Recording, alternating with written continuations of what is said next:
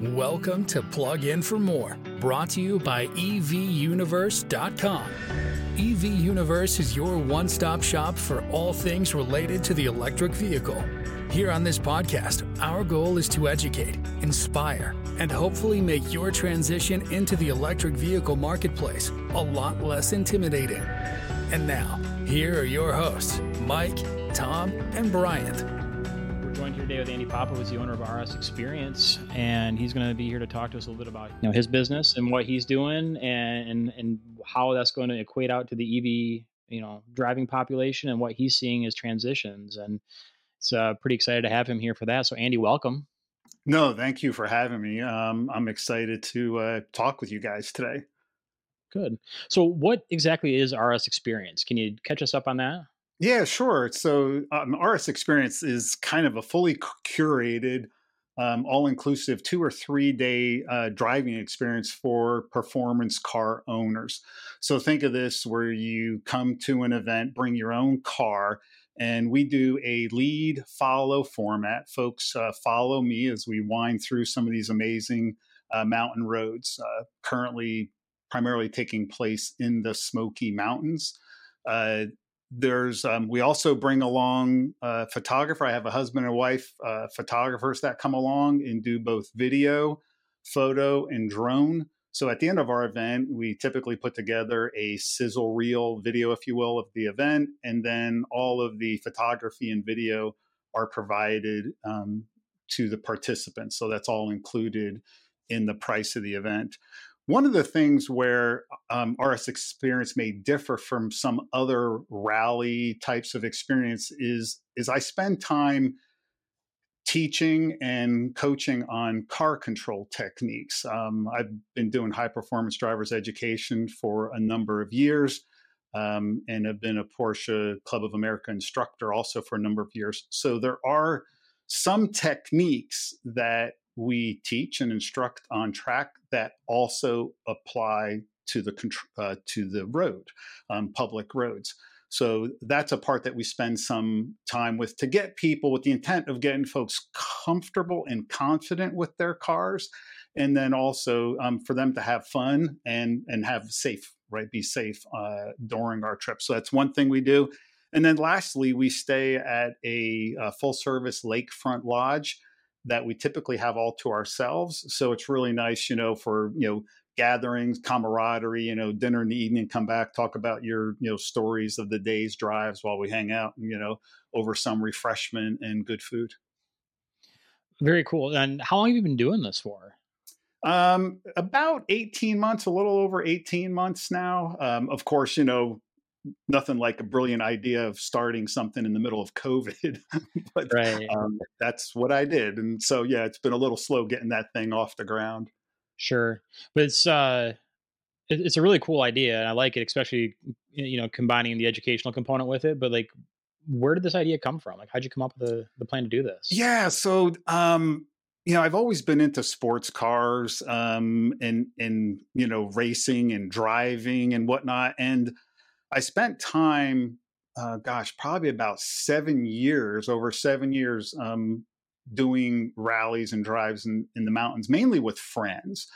And, at some point you go, I really have a passion for cars. I really enjoy the driving. And then I enjoy seeing others. I get a big charge out of other people having a good time. That motivates and feeds me. And I was like, I wonder if there's others out there who would like to participate and do something like this, but in maybe a smaller, a more intimate setting as opposed to doing these big rallies, right? I mean, there's rallies out there, 30, 40, 50. Heck, I've been on them with 150 cars. And they can become overwhelming for some people if they don't like that type of environment. So this is a little more intimate. We're obviously here, our big focus is on electric vehicles and the future of that and how it's going to look. How do you see electric vehicles melding into the type of driving that you're doing on these tours? Well, I haven't had any EV participants as of yet. I do welcome, obviously, the EVs that would want to come along and experience driving their car in the mountains. So as you can imagine, right, as the infrastructure builds out, there's some challenge with regard to charging.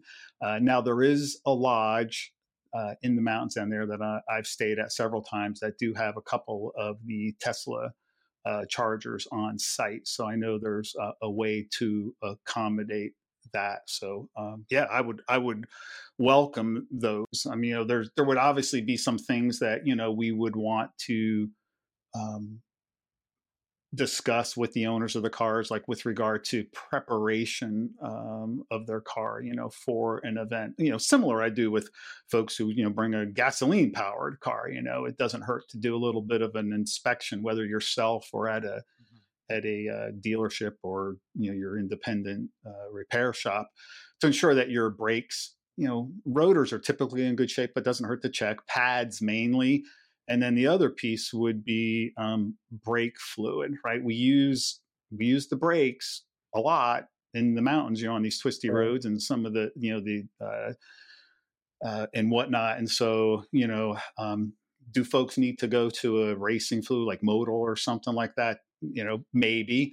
But I've had some heavier cars come along in the past. I've had a BMW, what was it, an M850i come along. It's like, 4,600 pounds. And that guy was really cooking his brakes to where they got super spongy. So that would be something I probably would recommend they do.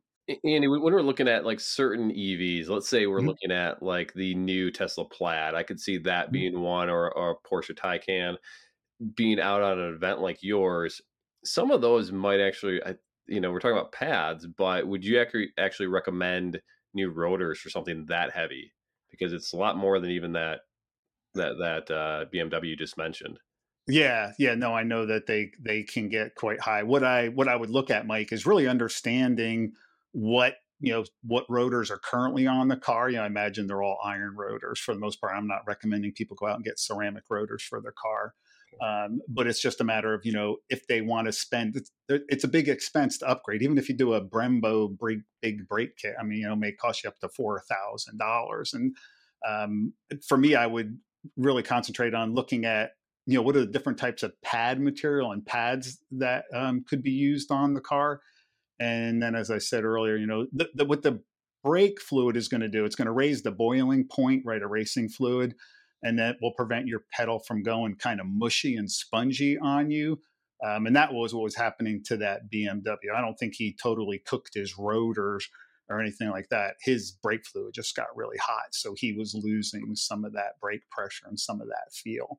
That makes sense. So I think that's really helpful, because I think the people I talk to when they're talking about high performance driving with again, a Tesla Plaid, or not necessarily a Taycan, but they're looking at, hey, do I need to get ceramic brakes? That's $10,000 to $20,000. So I mean, obviously that's a big expense, and that, I think, for a lot of people scares them off from doing a high performance driving event. Absolutely. And you have to remember, on the track, if you think about one of the main differences, driving on a track and on a street for the most part, is on the track, it is pretty much you're either on the gas or you're on the brake. There's none of this in between, right? There's no coasting, right? Today, when we're driving on the street, we're coming up to a stop sign, we lift off the gas, we kind of coast a little, and we slowly and gently, right? The track, we don't drive like that. So you definitely use much more brake on the track. Where in the mountains, where we're going to use a lot of brake, is, a lot of the roads we're on, take Tail of the Dragon, right? I mean, it's a kind of a famous road, 11 miles, and it has 318 turns. And there's a lot of switchbacks and there's a lot of sharp turns where you're going to use some braking. Now, the difference there is you're going to use a lot, but the speeds aren't that significant, right? You're just going to be on them a bunch, but you're not going from 150 to 80 so that you can take this turn kind of thing. That makes a lot of sense. That's really helpful, I think. Andy, a couple questions for you around this, because there's a different type of road rally that you're talking about.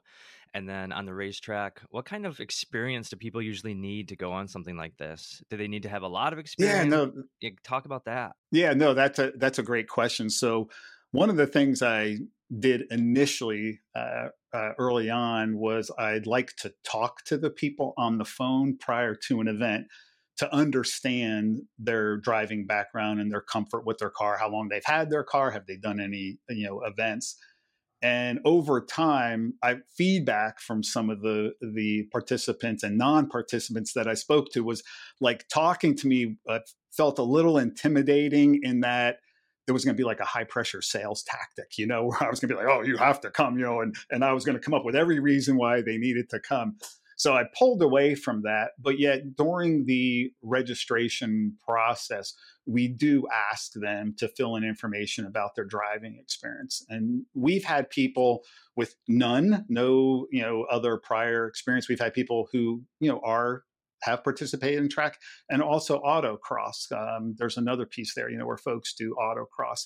So when they come to the event, if I know they don't have that experience, right, then I have to manage those expectations for that individual as well as the person who came who has that track experience. So that's one of the things that I manage. I have someone who comes along with me. This person's done Porsche Club racing, is an instructor, has been doing it for a lot longer than I have. And what we'll do sometimes is put them in the right seat of that person's car.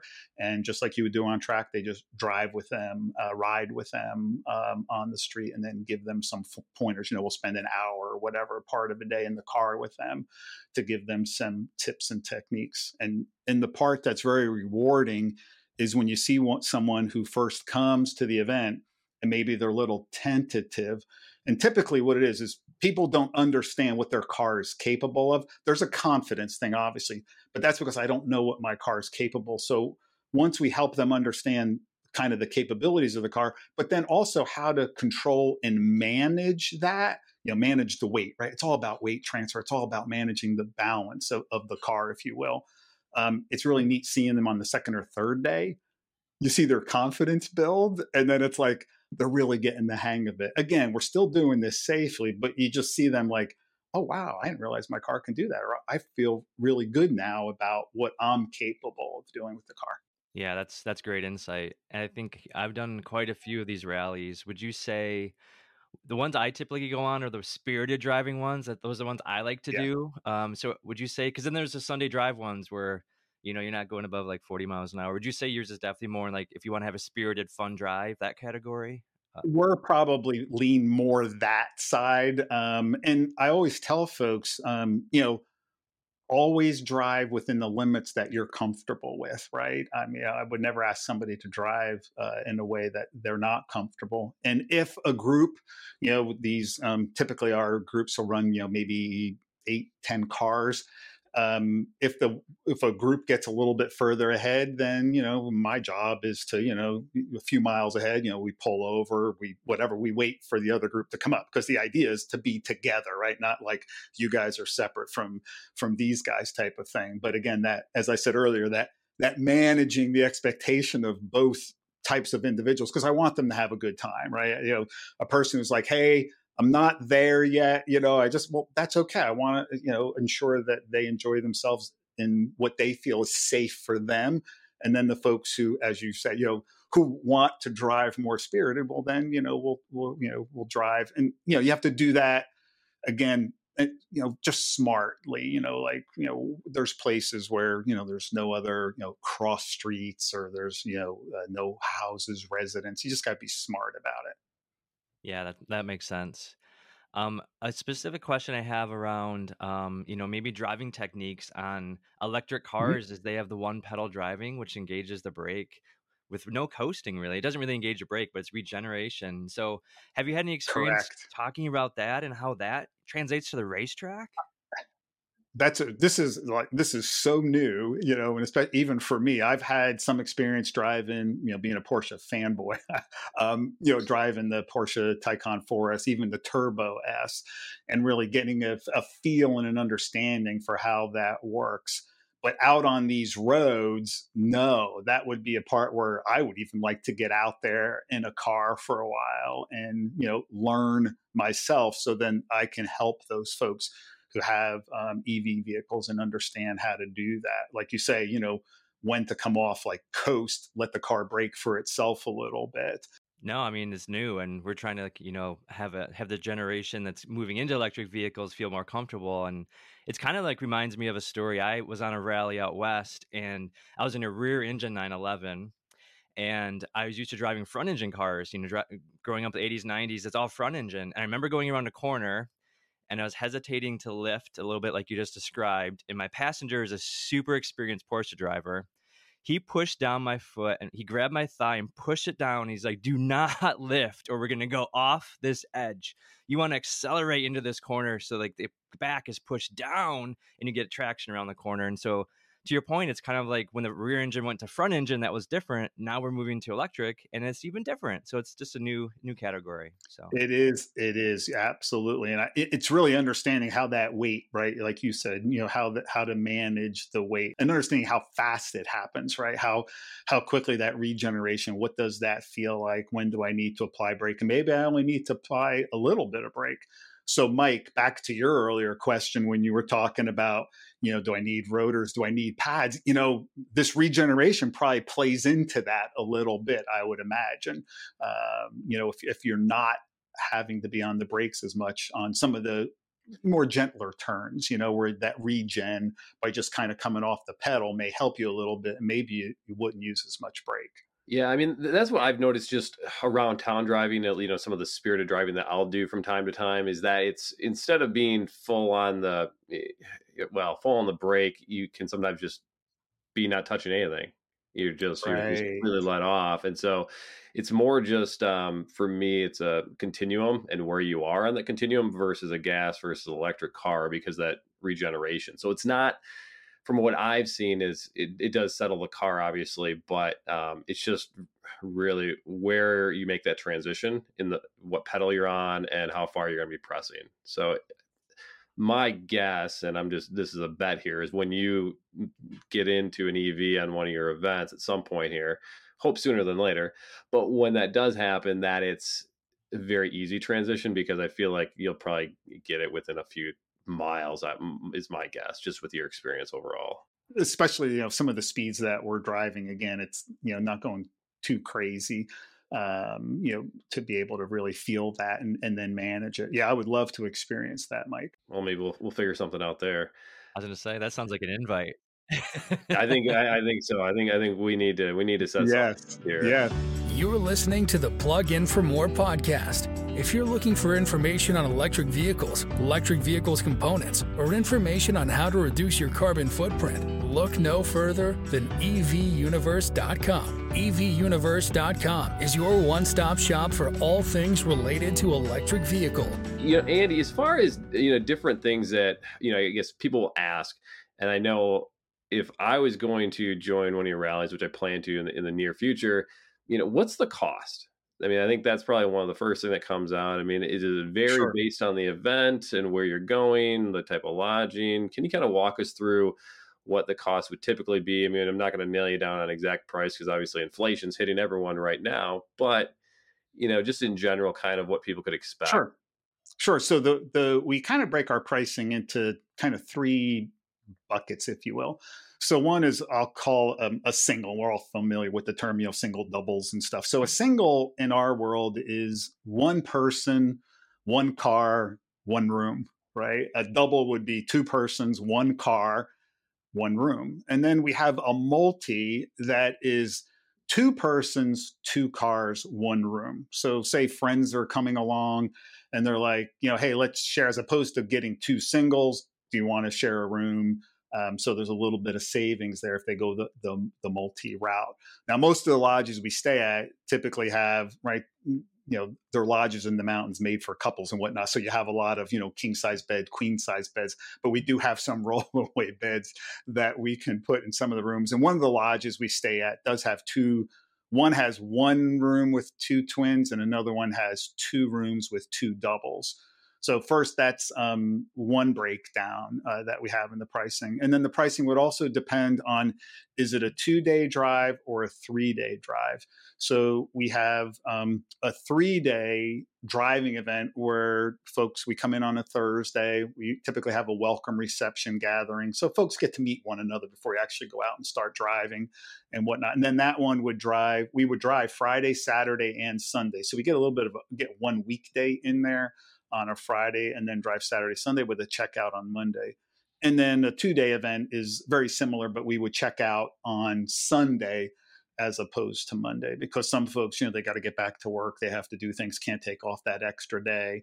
And then we do 2 full days of driving, Friday and Saturday. Makes sense. And then pricing, Mike, I'll show, a single would start out for 2-day event starts just under $2,000. Okay. But again, this includes, lodging, meals, drinks, photography, pretty much all you have to do, lunches, all you have to do is put gas in your car. Sounds great to me. I was going to say, compared to some of the other, rallies and events I've been on, I think it's a fabulous price, Andy. What's really been wonderful is about 40% of the people who have come again. And I've had 5 people that have come 4 times. And it's like, they just love it. It's like their little club, because they call one another and, hey, are you going to go? I'm going to go. Yeah, I think I'm going to go too. And, I think it's great. But I think they like that smaller setting. And then they get to, meet up with friends, and you build trust too, right? And if you're on track, this, right? When you're driving on track and you get in a certain group, the other people on the track, and what they're going to do, what they're not going to do. And I think for some of these guys, it's a similar thing, right? Is they know that other group, say they're the spirited drivers, right? They know the other guys there, and they're like, oh yeah, this will be fun. Let's all go. Do you see a lot of husband and wives going? Is it mostly just, single guys going? And I've seen a lot of women getting involved in this. So what kind of demographics are you seeing? Mainly, it's been a lot of single guys. We've had 1, 2, 3, 4, maybe about 4 couples that have come along.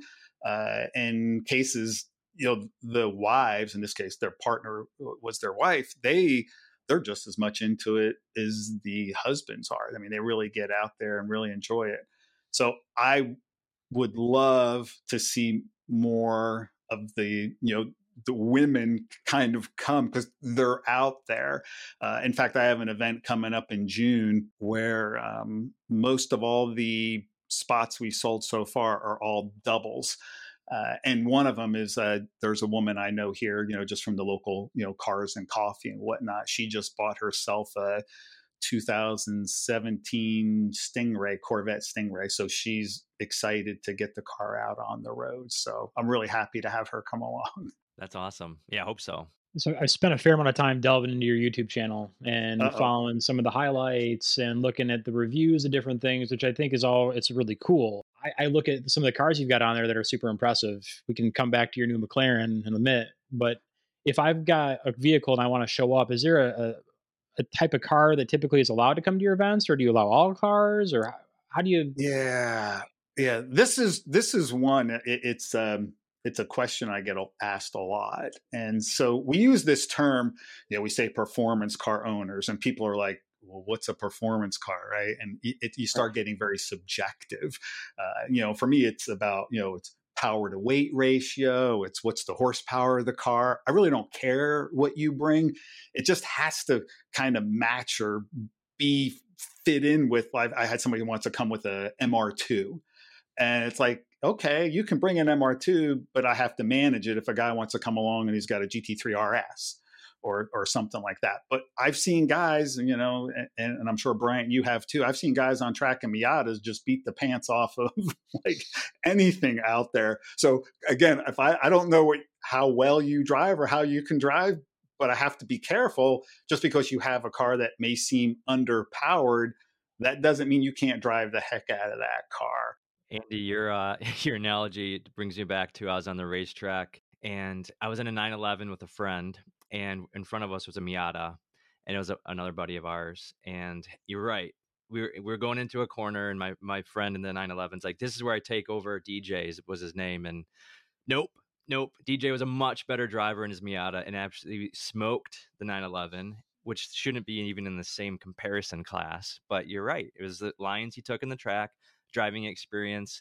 Just because you have a better car does not mean on the racetrack that you're going to, be the better, faster driver. So Yeah, it's they're always amazing. They're kind of like when we're on the track, and sometimes there's a bunch of them out there. They're kind of like the little bees that are buzzing around because of their weight, and it's really they're so light. These guys, I think they have an expression. They're like never lift. Like they don't even have to brake like in turns and stuff. They just may lift a little bit, and you see them sliding around, and they just buzz along. Now, when you get to a straightaway, right, the higher powered 911 or some Porsche might pull away. But if you're not good in the turns, you're going to look in your rearview mirror and they're going to be like right there on the back of your car. So yeah, there's a lot of yeah, good Miata drivers out there. yeah, you nailed it. Yeah, the straight BMW too. BMW, Miata. Yeah, E36, E46, like the E36 seems to be real popular. See a lot of guys pick up an older E36 and, kind of strip it out, maybe put a roll cage in, do stuff. And those guys are really quick in those cars around the track. Speaking of Yeah. track, Andy, so, I've spent a fair amount of time on tracks as well, not as much as you. And probably not as much as Brian, but as far as EVs are concerned, where do you see, kind of where they're at today, where they can be in the next, year to 2 years, and then maybe long term? I mean, they're sort of taking over the general car. Yeah. Yeah. I would have to think that, the track owners, right? I mean, typically they're renting their tracks out to different clubs that put on driving events there. I would have to think that those owners are starting to think about and look at how do I start putting in that infrastructure? Because I think as, younger folks and, folks get into these EVs and they become more prolific, I think you're going to see more of them show up at track. And then that's also going to require from the instructing, the teaching part that I think those folks are going to, like myself, right, are going to have to learn how do I manage, these cars weigh what, between 10 and 30% more than a gasoline powered car. So I think there's the track has a piece, build out the infrastructure, accommodate it. I think these driving organizations that have instructors are going to have to find like, how do we get training for these folks? I mean, some of the things, weight management is going to be the same. It's probably going to be more about how much do I need to apply the brake, and the weight of the vehicle. I think things like the braking we talked about earlier is going to play a huge part on that track event, where maybe you do have to upgrade your rotors. Maybe there are some things you're going to need to do. I definitely think it's an evolution that is going to change over, say, the next, 10, 15 years. I'm excited for it. It will be very interesting because the track experience is very visceral, right? You hear all these cars, the roar, going down, and people know by sound what that is, that's going down the track, and the smells of, the exhaust or tires, and brakes will be brake smell, but it'll be an interesting experience when EVs, start becoming more prolific in that environment. Yeah, a lot of tire squeal. Yeah, maybe so. Right. Oh. Exactly. Oh.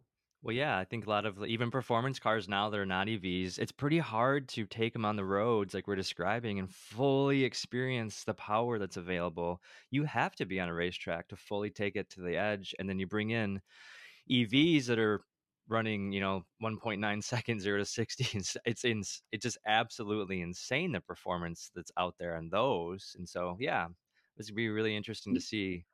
Yeah. I had an event. We had a what was it, a Panamera, one of those sport turismos, the wagon thing, and it was the hybrid. The thing was putting out like over 800 horsepower, and I was in the RS, and that guy, he was working really hard, and he was doing a pretty good job keeping up with me, because I could get him going into the turn because I could get in there quicker into the turn. But when I came out of the turn, right, Porsches aren't known as a high torque or high horsepower car. Well, he could get back on it, right? And he had all that torque. So then coming out of the turn, like he would just like come right up on me coming out of the turn. And he's like hauling around a lot of weight. And I was really amazed at how well he was doing in that big, heavy car. But he definitely he was working it to keep up with me though, but it was still fun.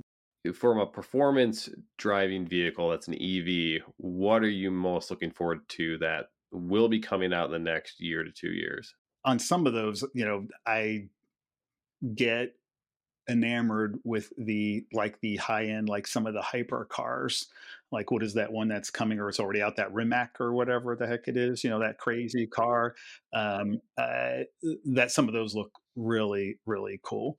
And then there's a like, I know Porsche has some things in the works, and even though the Cayman platform probably in 25, 26, I think they're going to introduce an EV on that. So I'm really curious to see what Porsche is going to do there, more from a standpoint of, right, they're all known about the engineering and the performance and handling, right? Their cars are all about handling. So I'm really curious to see what they're going to do in that space there. Some other things I've been following, Mike, maybe not necessarily cars, but it's even looking in the truck space, from the pickups, both, Chevrolet and Ford introducing the EVs, and then what is it, Rivian, the Rivian. one truck that's coming out that looks pretty cool. Even the tech on the inside and whatnot looks really neat. I think there's a lot of interesting new players on the market there. But being still kind of a gasoline powered guy, the other piece is very interesting, is the hybridization. I'll call it that transition, right? Where, we go from pure gas to, gas hybrid, and then full on into the EV, and just watching that transition happen. And I think Porsche, even in their GT car division, I wouldn't be surprised if this 992.2 generation is going to introduce a hybrid. Maybe it starts out in that Turbo S. I wouldn't be surprised if we even saw it in a GT3 RS on a .2, putting in some 48 volt infrastructure to help with that torque, because that's what Porsche kind of, I've got that power, I got that high end, but like, how do I come out of that turn and really feel that power coming out of a turn? That part I'm really kind of excited to see what happens. Fantastic. Second question, last question I've got for you. So the name of the company, RS Xperience, you are now a McLaren owner. What are you going to do? Yeah, that one has, sans Ren Sport, right, within the Porsche, racing sport. So you could call it racing sport. You could call it rally sport. You can call it whatever you want that RS to, what it means for you. That was, I love cars, right? And I've been a Porsche guy since 2009. I don't go back like some guys, all the way back to the 70s or 80s. And I was just interested in trying something else. I had driven a friend 600 LT Spider, which was probably a mistake. I've driven 720Ss before and whatnot, but the car is just they're like almost too fast. And the 600 LT gave me the feeling of like driving a kind of more of a track focused car.